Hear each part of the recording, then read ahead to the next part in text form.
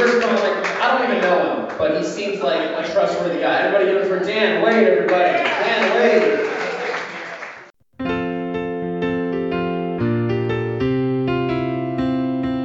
A couple members of the Randy Newman fandom discussing one of his songs at random, followed by another that's a cover. It's Wheel of Randy.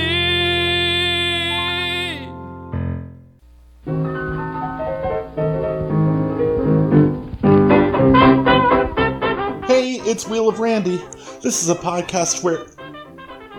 you know what? The theme song pretty much explained it. I'm Dan Wade.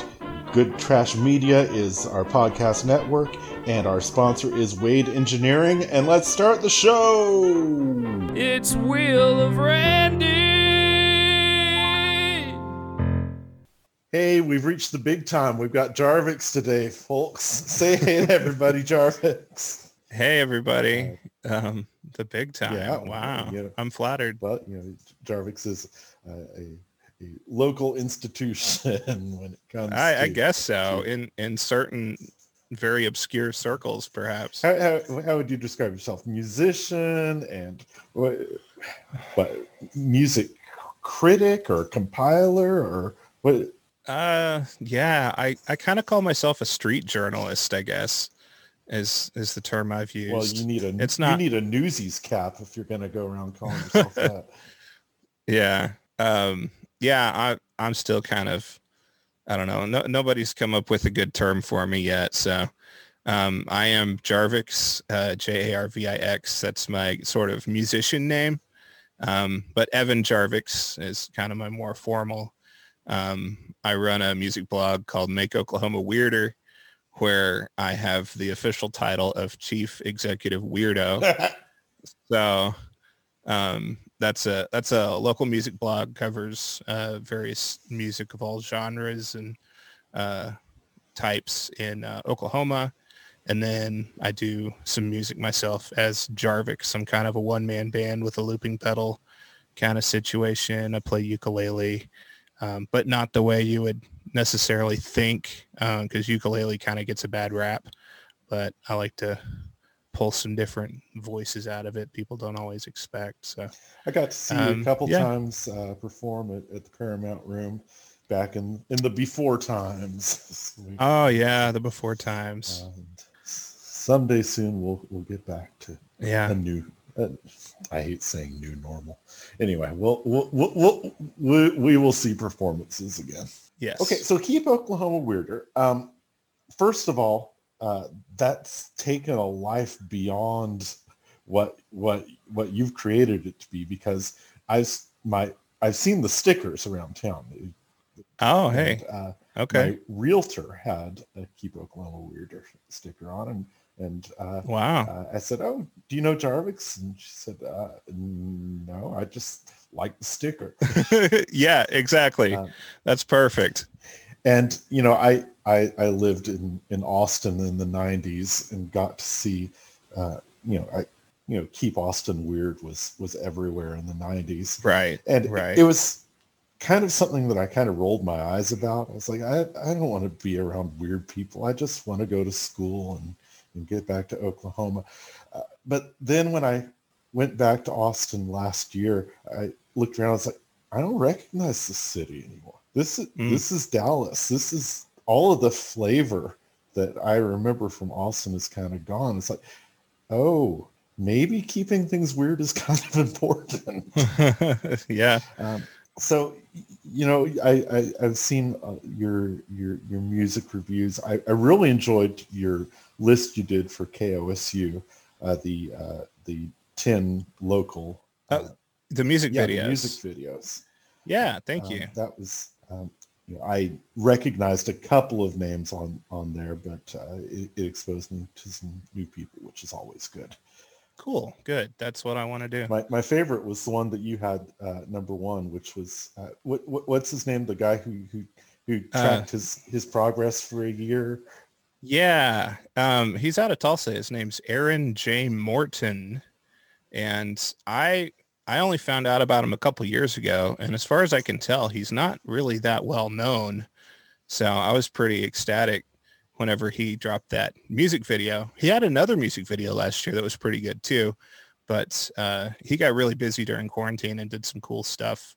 And he's also a composer, so you can he definitely works a lot of sort of scoring into his own music video, which is really fascinating. There's a lot of cool things about that video, but yeah, if he's new to you, he's new to almost everybody else too. He's kind of in his own kind of sector up there in Tulsa, but yeah, that was a fun one.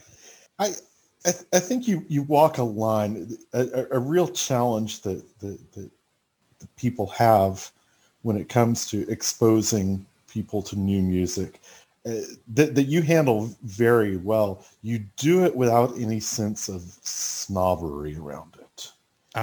Yeah. It's very easy for people to say, "Oh, you've never heard of so and so? Oh, I can't believe that." And for people who talk music, it's very easy to turn into Jack Black's character from High Fidelity and just show utter contempt for everyone around you.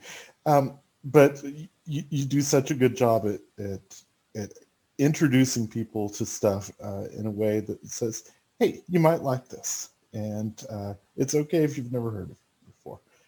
So the weirdness doesn't come across as being better than your average person out there. So you've done a really, really good job doing that. Cool. No, I'm really glad. It's definitely something that it was sort of, I don't want to go into like my whole story on this. It would take too long, but I mean, a lot of things just kind of fell into place, and it was just a thing that I sort of ended up gravitating to that I found that other people valued. And it all started about 5 or 6 years ago when I was writing for Literati Press, which is a local publisher and comics and novelist publisher. They had a blog at the time, and I was like, I'd really like to just write some reviews for music that nobody's talking about. And there's always a big gap between what's actually happening in the music scene and what actually gets covered, even in the alternative publications around here. There's just a lot of cool stuff that goes on that if you're not in the middle of it, it's really hard to see it. And it's just one thing led to another. I started writing for Stellar Door Music Group, and then eventually I started my own blog, which is Make Oklahoma Weirder. You were saying Keep Oklahoma Weirder. It's a slight difference. Yeah. So I tried not to make it too derivative of Austin.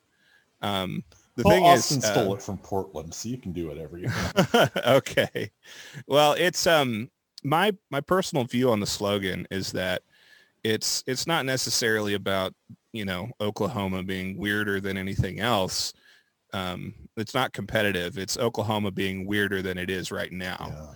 Like, Oklahoma to me certainly is weird. We've seen a lot of weird stuff, but to me, weirdness isn't just, stuff that is strange and odd and freaky. Like, it can also just mean stuff that's different to you. And it, for me, it's a big proclamation of inclusivity. And the weirder, the weirder things are, the less weird, perhaps weird people may feel. And I don't know, as coming from a major outsider to the scene, nobody had a clue who I was 5 years ago. I just kind of carved my own niche and found people who were like-minded and kind of went from there. But I really wanted to create a space that celebrated differences as opposed to things that, people can be expected to like, things that are going to sell magazines. I wanted to find, the voices that weren't as celebrated, but were no less valid. And there's certainly been some discoveries made, I think, both with myself and maybe that I've exposed to some other people and helped cross some paths that might not otherwise have happened. So for me, that's kind of the whole idea of it. And it's definitely not about snobbery. It's about celebrating what's in our backyard and trying to connect the dots a little bit. So I'm really glad you have that take on it, because that's kind of what it is. You from Oklahoma originally? Yes. I was born in Oklahoma City, raised in Moore, and I've just kind of bounced around the metro pretty much my whole life, and I'm kind of okay with that. So I always figured as a kid that I would move up north. I've always wanted to go to Canada, but I don't know. Maybe one of these decades I'll finally get fed up with the United States and move somewhere. But I don't know. I think it's also okay to value, deepening one's roots where one was planted. And I sort of take a lot of value in being kind of a local.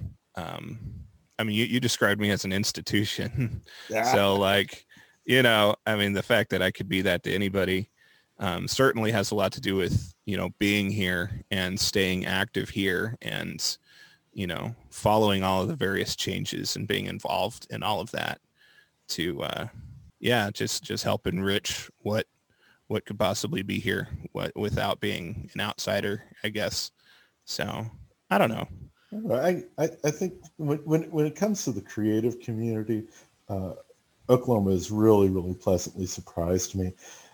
It's easy for people to look at, an electoral map and say, oh, every county has gone red every year for the past 16 years. So it would be easy for an outsider to say, nothing good can come from this place.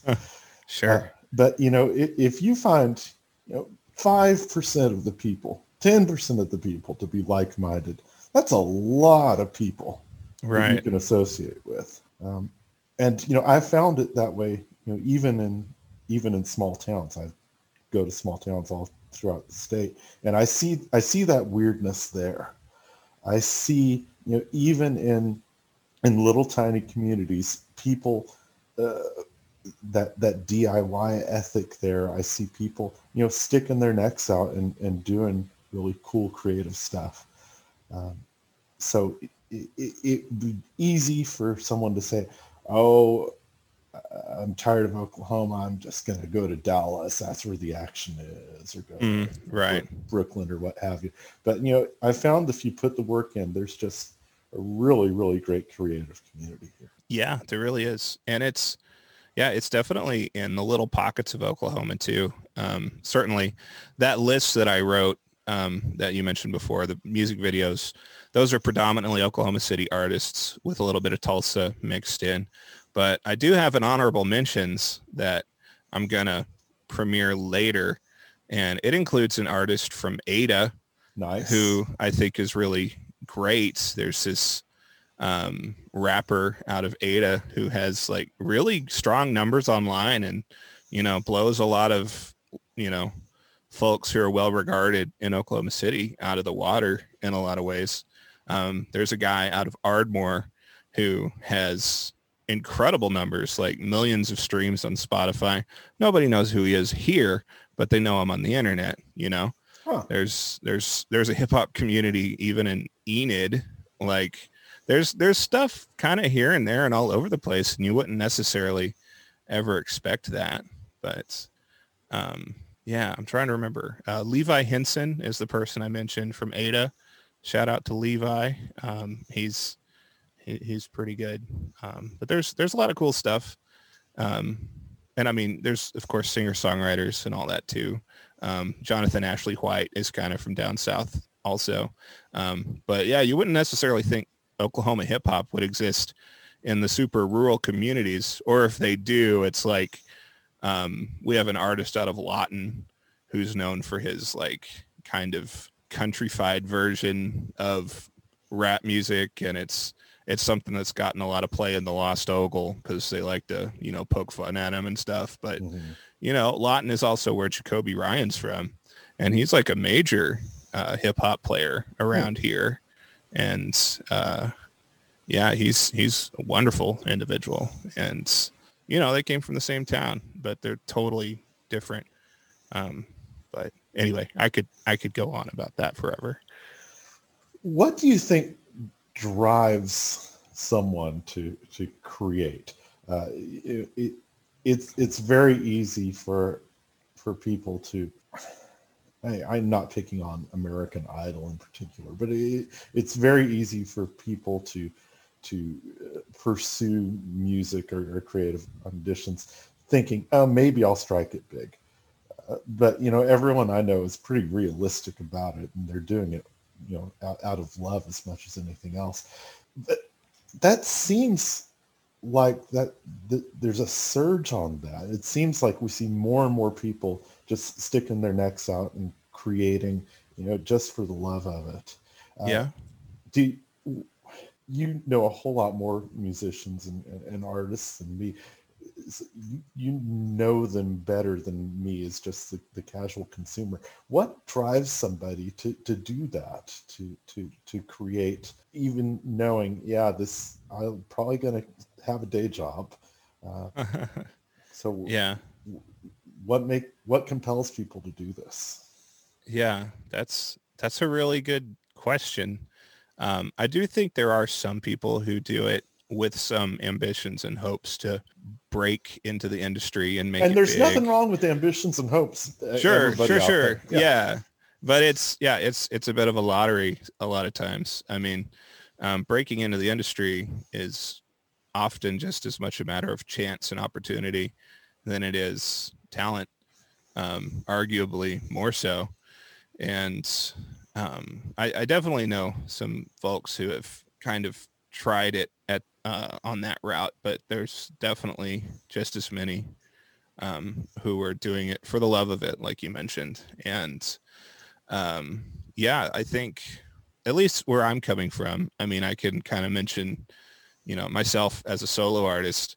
I've always liked music, and I was in high school band and all that fun stuff, but I always wanted to compose. I really liked making music, and I kind of messed around with music software, and I posted stuff anonymously online for a while where, oh, nice. Yeah, it had nothing to do with, getting known or anything. I was really nervous about stuff. I had stage fright, and I really liked making art and expressing things and expressing ideas and all of that through music.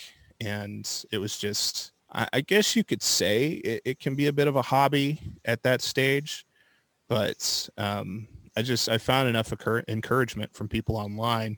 And the more I became involved in what was happening here locally, which I mostly credit to Norman Music Festival, and the Spy FM also exposed me to a lot of local music stuff.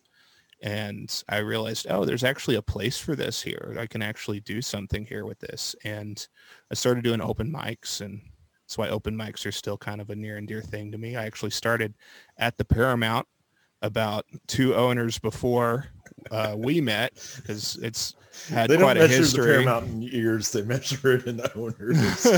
Right. It's always been there. And I think one of the things you mentioned was, it seems like more people are, like, you're seeing more of it. And I think the key thing there is seeing it, because I could have just been doing it anonymously forever and nobody would see it.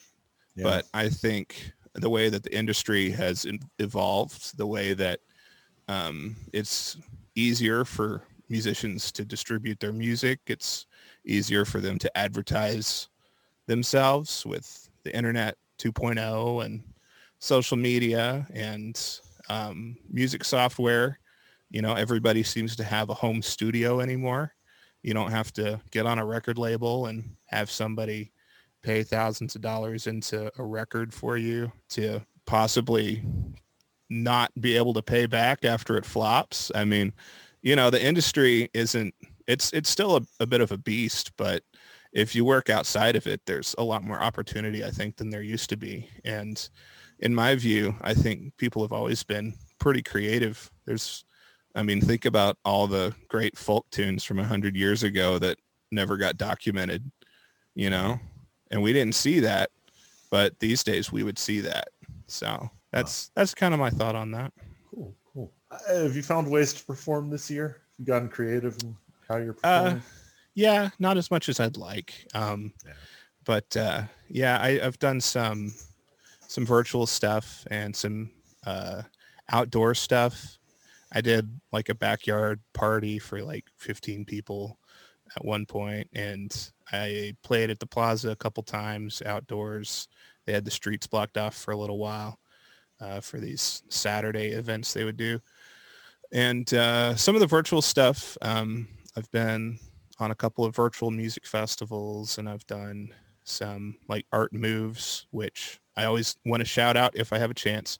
I love Art Moves. When I worked downtown, I would plan my lunch around that. It's great.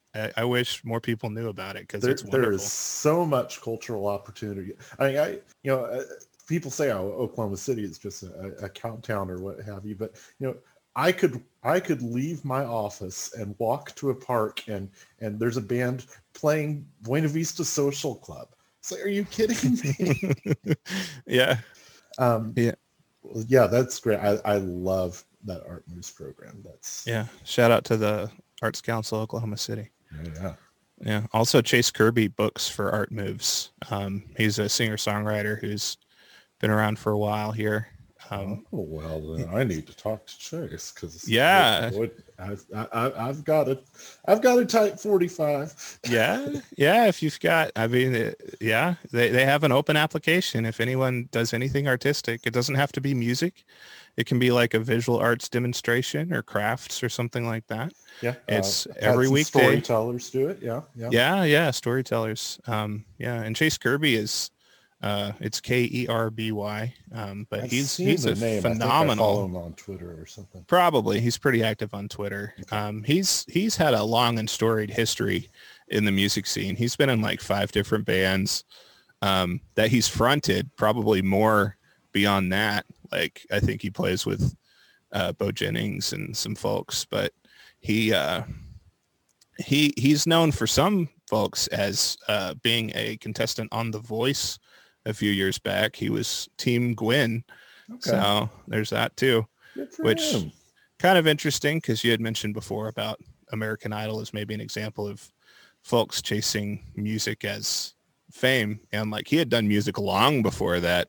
And he just thought maybe this would be, what he needed to kind of break him into a different stratosphere of music. And I think he was probably already disillusioned, but I'm willing to bet he's probably even more disillusioned afterwards.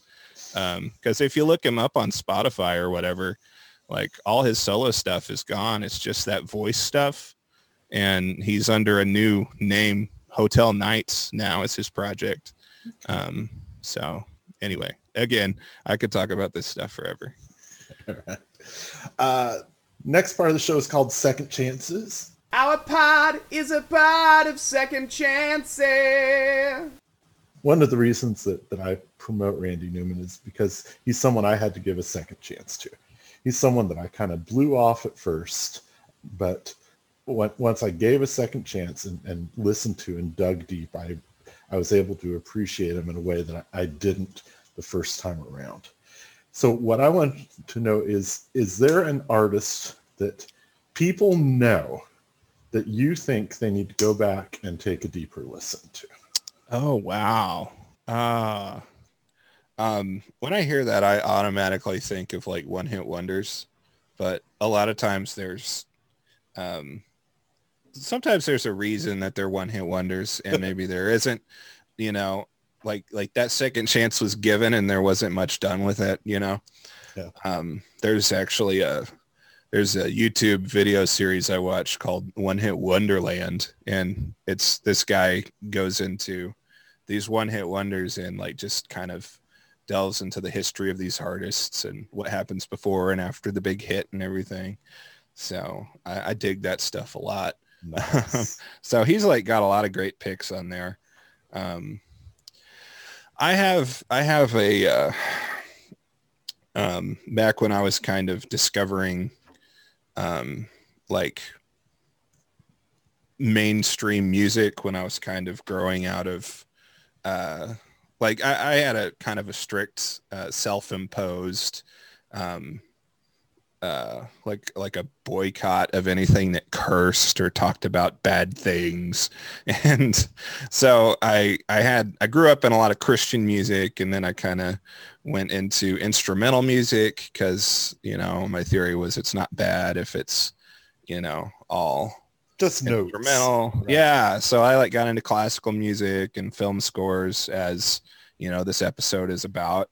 And I remember finding Bobby McFerrin, who many people know as this one-hit wonder from decades past. I'm not even sure when that came out, but you know, Don't Worry, Be Happy guy, you know, because it was kind of a novelty hit because there wasn't a lot of stuff out there where people, you know, did everything with their voice like that.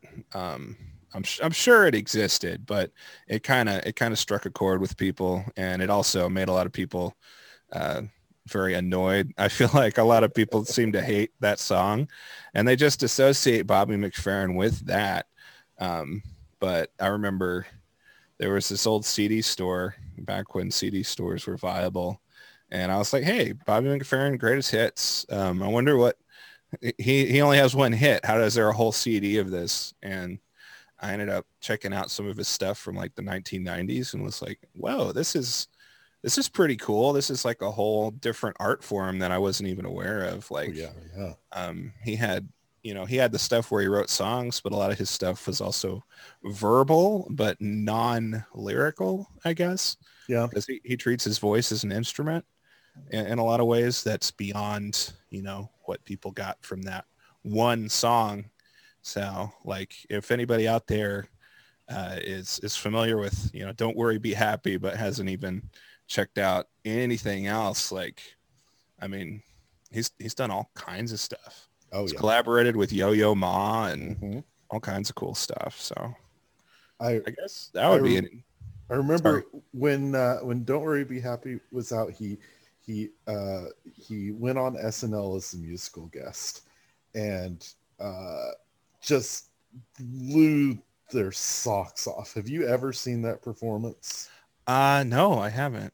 Okay. I've seen him do some live stuff and blow people's minds, but not the SNL thing. Let me pull up just a little clip here because I remember as I was like 15 or 16 going, how the hell did he just do that?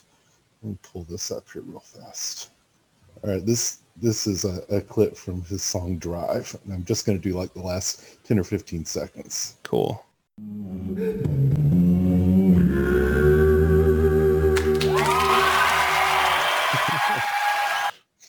Yeah. So for the audience, he has put the microphone up to his throat, and his throat is singing one note and his mouth another at the same time. Yeah. That's rad. I haven't seen that before. Yeah, that whole performance was just really, really incredible. So I'll put a link to that on the notes to this week's show, because that I'm with you. I go around evangelizing Bobby McFerrin because he's done some really fantastic things. I know Ella Fitzgerald could do that 2-note thing too. She did that in if you get the album Ella in Berlin. She does that on How High the Moon. She's got a perfect octave between her throat and her mouth. Wow. And I think this is the last episode of Second Chances because that was the perfect answer, Charlie. I'd love to hear some other folks come on with their recommendations.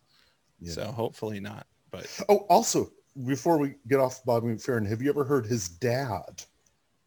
Robert McFerrin? Yeah. I've heard him guest on one of Bobby's tracks. That's the only way I've heard on the song. I think Discipline is what it's called. Yeah. He's got I've been out to St. Louis a few times, and he has like a little thing on the sidewalk out there. It's Robert McFerrin Sr. Oh, nice. It's pretty cool. But yeah, I like that track. All right, so let's talk a little Randy. What have you brought to the show today? Man, I felt compelled to bring a soundtrack as opposed to a lyrical song from the catalog. And I can't really defend this pick. It's just something that stuck out to me. Mm-hmm. And it's a soundtrack that I own and that I've listened to. I actually used it as house music for one of my shows one time. I did a show a few years ago called A Benefit for Dead Horses with a couple of other local artists, and there was like horse themes involved in some of the imagery we used. But this is the soundtrack to Seabiscuit, the Oscar-nominated soundtrack to Seabiscuit. I forget who directed it, but yeah. Yeah, this would have been what, 2004, 2005, sometime around. I'd have to look it up. It's early 2000s. This was kind of a challenging theme for him because this was really his first adult drama that he'd done in 6 or 7 years. And so when DreamWorks did this, they were kind of bringing him back. No, I'm not trying to badmouth the kids shows, but they were kind of bringing him back into the adult drama thing. And I really, really like this soundtrack. Is there a particular track that we should have people listen to? I'm just pulling this up on Spotify. Yeah, that's a good question. I think one of the interesting parts about movie soundtracks is sometimes they're, the track list is in sequence of the way that the movie goes. And then sometimes it's completely out of sequence and it's restructured for a tonal experience from start to finish. And this one's the latter. Like, it actually ends on a song that comes pretty early on in the movie and stuff. So it's kind of an interesting choice. I'm not sure. I would almost go with that last track. I'm trying to remember. I'd have to pull it up to see what it's called here. It's called A Nice Ride? A Nice Ride, yes. Yeah. Yes, let's do that one. Okay. Let's you and me listen to that. And folks, why don't you pull up the link at Will Randy Twitter account. I'll have a link to A Nice Ride. I'm not just going to Google A Nice Ride because God knows what I'm gonna come up with here. Right. Yeah. There A Nice Ride, Randy. There, that's much better. Okay. All right, folks, we will be back in just a minute. We're going to be married 25 years this May, yeah. People ask us for relationship advice. I say, never base your relationship on having the same things in common, like music. She and I have nothing in common musically. She likes good time rock and roll that you can get in the car and turn up and sing along to, like the Beach Boys and Springsteen and the Kinks. And I like guys who mope and talk about how depressed they are and how the world's passing them by. Like the Beach Boys, Springsteen, and the Kinks.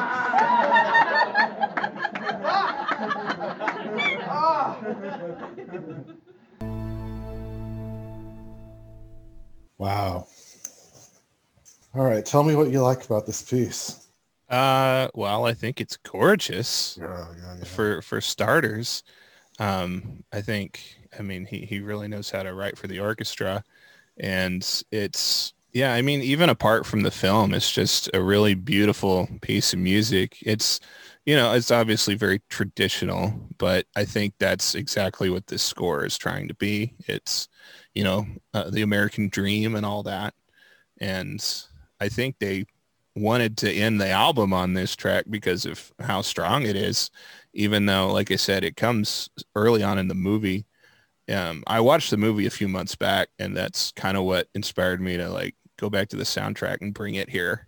And I remember this was a part where this was before horse racing was even a big part for this particular horse. The horse was, Seabiscuit was, bred and everything, but was going to be, discarded and dismissed. And it was this moment about, this jockey and this racehorse, connecting and, harnessing the wildness within them to sort of, take off. and it doesn't take place on a racetrack. They're just like, you know, running out in nature. And like, to me, this is like the biggest part of the soundtrack, even though within the case of the movie, of course, it builds into much more than that. But for me, it's the purity of it, I think, that really makes it sing. And I feel like kind of on that note as well, Randy Newman as a lyricist likes to provide a lot of layers and a lot of commentary on his own topics. And this particular moment to me feels very pure and very just like all of that is kind of pushed away and forgotten for a moment. Yeah. And that's what I like. When this movie came out, I had much higher hopes for this movie than what I realized, because I was obsessed with this book. You know, in 2003, you know, a friend of mine from Sunday school said, "You've got to read this book." I said, "I don't care about horse racing. I can't imagine being interested in this." But Laura Hillenbrand is just such a captivating writer, and was able to do an amazing amount of research for this. Seabiscuit kind of got lost in time. You know, Seabiscuit, you know, the horse was huge, and then kind of became this pop culture thing. So there was like a Shirley Temple Seabiscuit movie, which she said was dreadful. So she had to go through all this fact and fiction, and a lot of what she found about the trainer came from this German porno magazine that he did an interview with. Wow. And she's like, I had to order this through eBay, and customs got hold of it. And it was this whole thing. But the whole point of that is that Laura Hillenbrand just wrote an absolute masterpiece with this book. And it's the kind of thing that it was too good to get to translate on the screen. Right.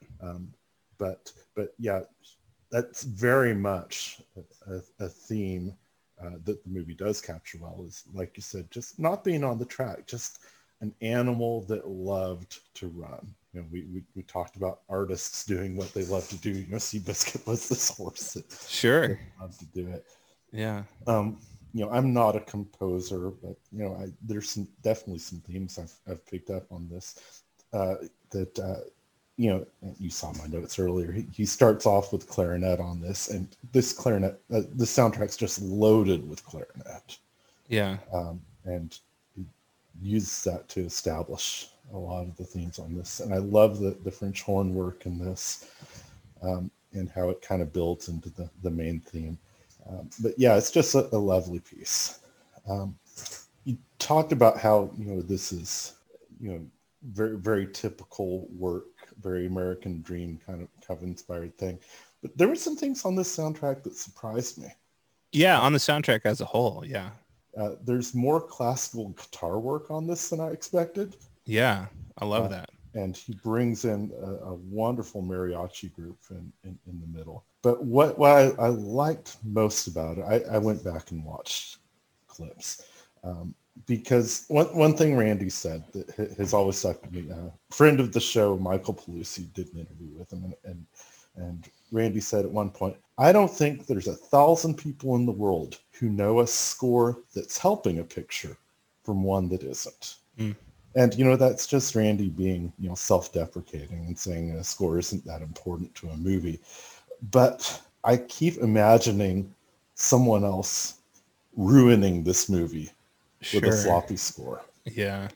And I particularly noticed that when I watched the race sequences, because the music in the race sequences is surprisingly quiet. Yeah, the way it's mixed in. Yeah, it's just, right. You hear more hoofbeat than music. Yeah. And it would be easy for, you know, a composer that I don't like what's his name, James Horner. Titanic. And yeah, just as much as I loved Interstellar, the score on that I thought was so poorly done. Interstellar is Hans Zimmer. Hans Zimmer. Thank you. Yeah.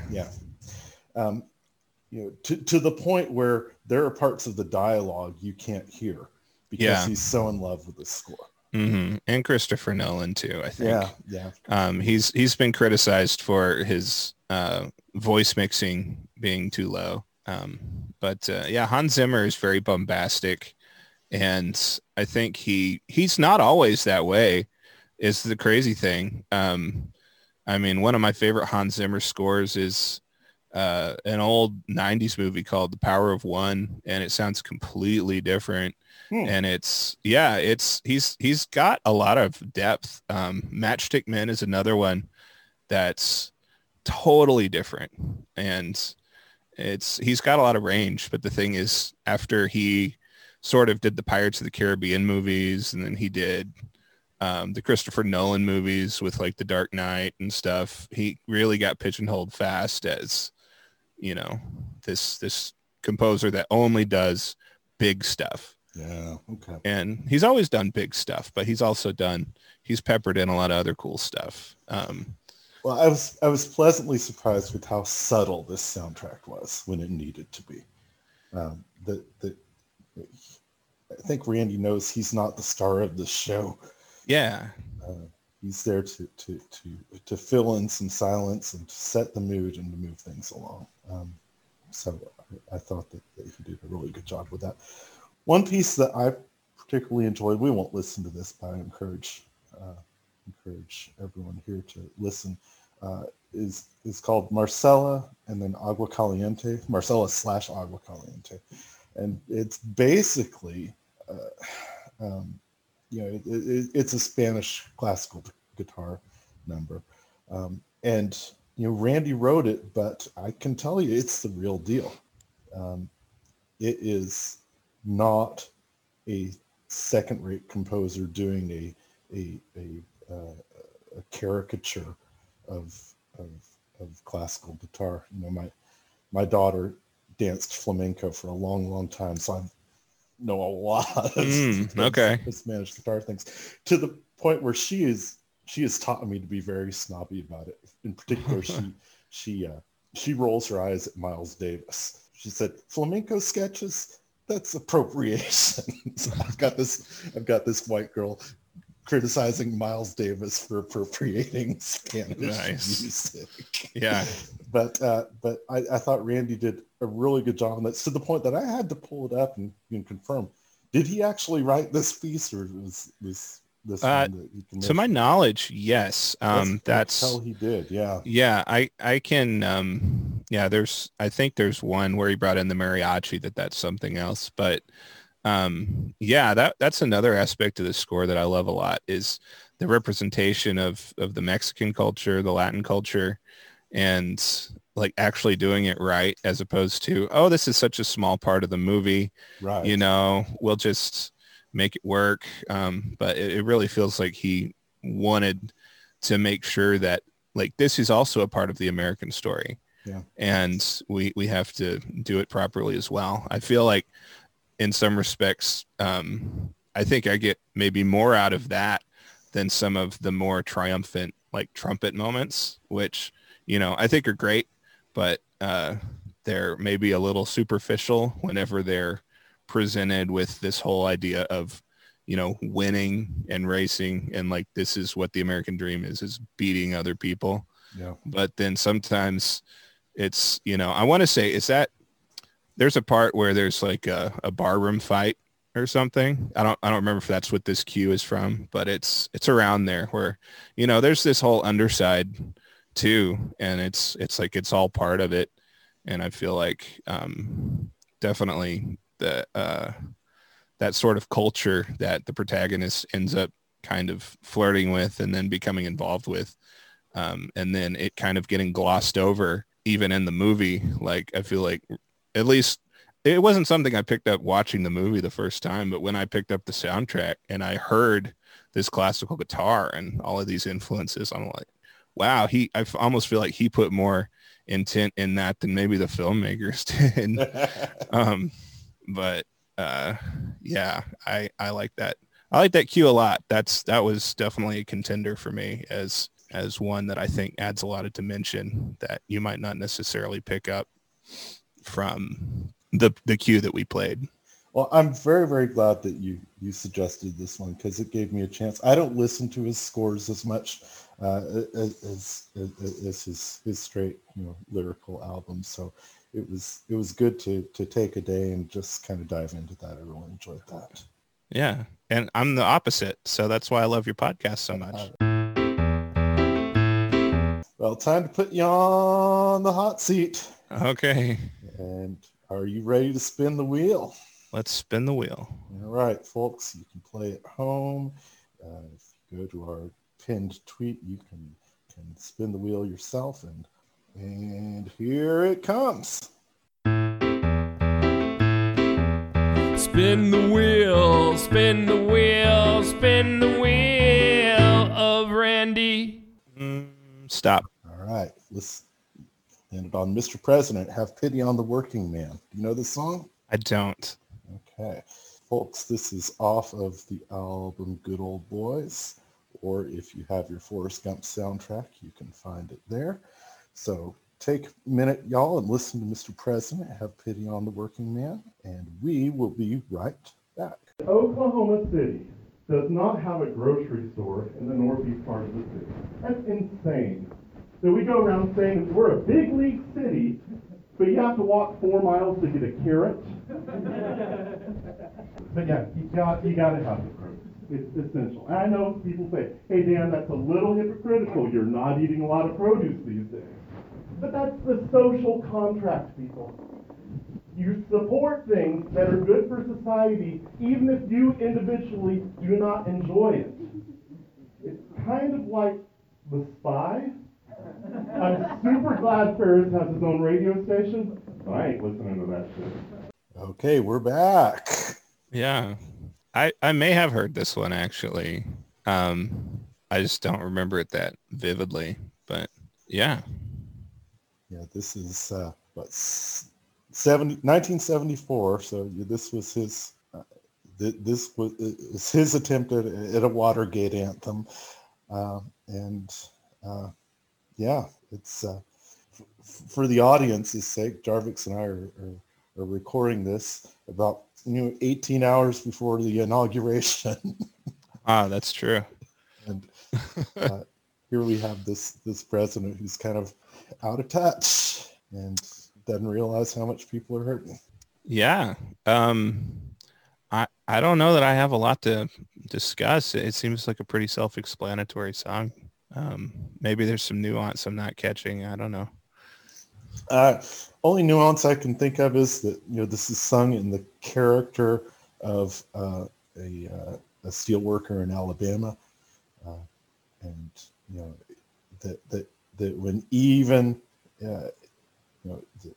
as solid a Nixon demographic as you could find, even he is feeling abandoned at the end of that administration. Is kind of where closest I can come to nuance on top of this. Yeah.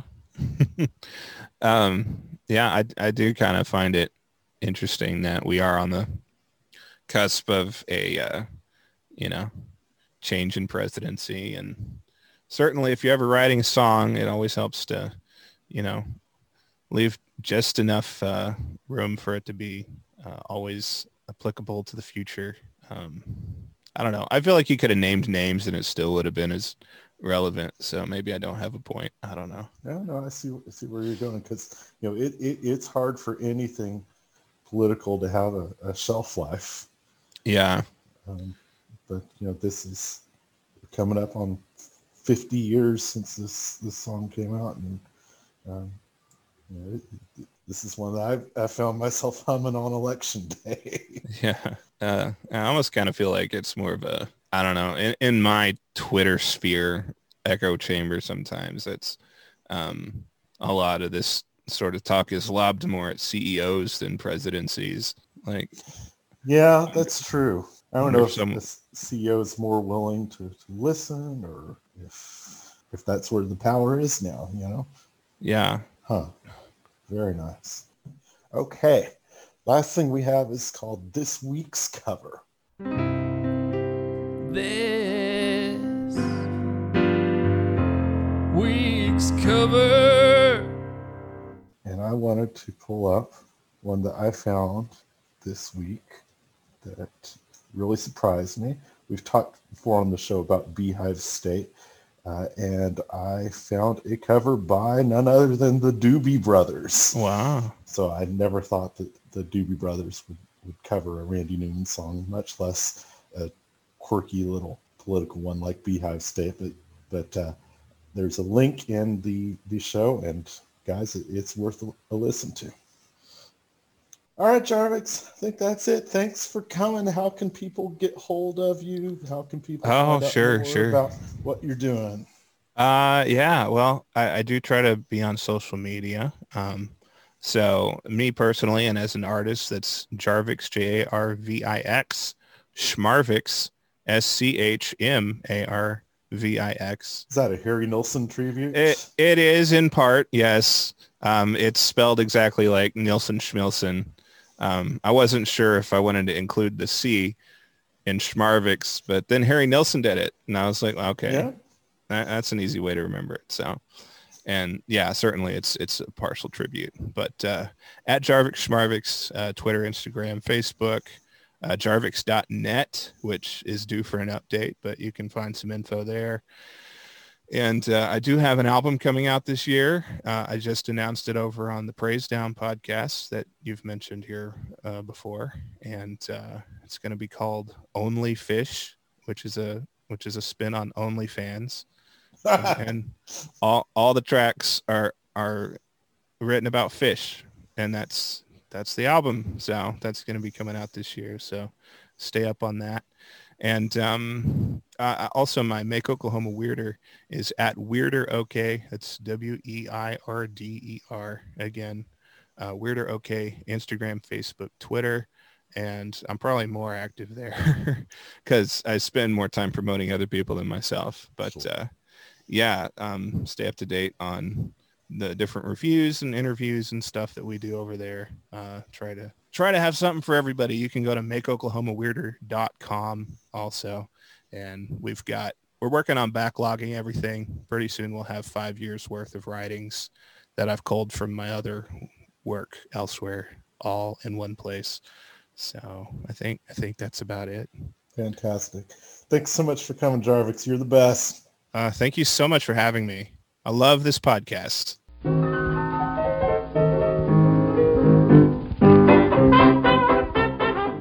Well, folks, that's it for another episode of Wheel of Randy. I am Dan Wade, your host for this week. Wheel of Randy is part of the Good Trash Media Network. Special thanks to Brian Mays for our artwork. You can check his work out on Facebook at Brian Mays Art. Not Brian May, that's the guy from Queen. Thanks to Moturn Media for our theme song and this week's cover song and the Spin the Wheel song. You can check out Matt's work at Moturn Media. That's MOTERN. Special thanks to Alex Sanchez for our Second Chances theme song. You're listening right now to Rock and Gravel by Sid Valentine's Patent Leather Kids, and it is public domain. Thanks to everyone whose little audio clips I've stolen for the other bumpers. Thanks for being such good sports. Wheel of Randy is brought to you by Wade Engineering. We are a water and sewer engineering firm licensed in Oklahoma and Texas. We specialize in small-town water and sewer work. We provide individual, affordable service. The other service that we provide is to other engineering firms. I am a hydraulic modeler. I build water and sewer models, and I can do it cheaper and more accurately and prettier than your in-house engineers. So give me a call.